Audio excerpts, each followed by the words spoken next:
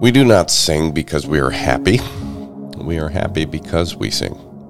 That's a quote from William James. James lived around some very colorful people. His siblings, Henry and Alice, were authors, as was his godfather, Ralph Waldo Emerson. These influences inspired this original thinker in the disciplines of physiology, psychology, and philosophy.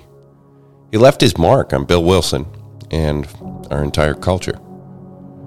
There is a relationship between our feelings and behavior.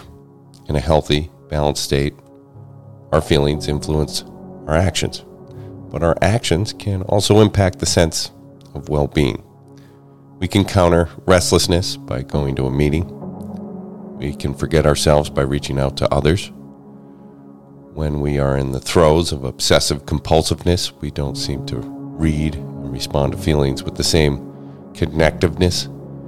When we're experiencing the extremes of feeling either unworthy or entitled, everything is chaotic and our feelings are exaggerated and unmanageable. What to do? Well, we know what seemed to work back in the day, what would check out into oblivion as this way to navigate the rocky road of life. As we work the 12 steps, we become more integrated and connected to our environment and our feelings.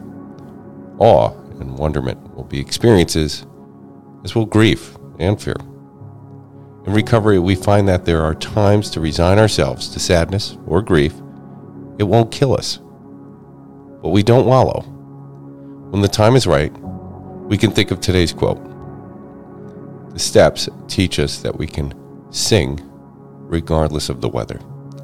Singing can ease our suffering and or demonstrate our gratitude.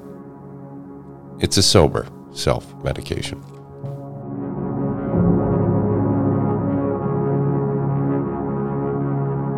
Thanks for starting your day with hammock readings, and we look forward to seeing you again tomorrow.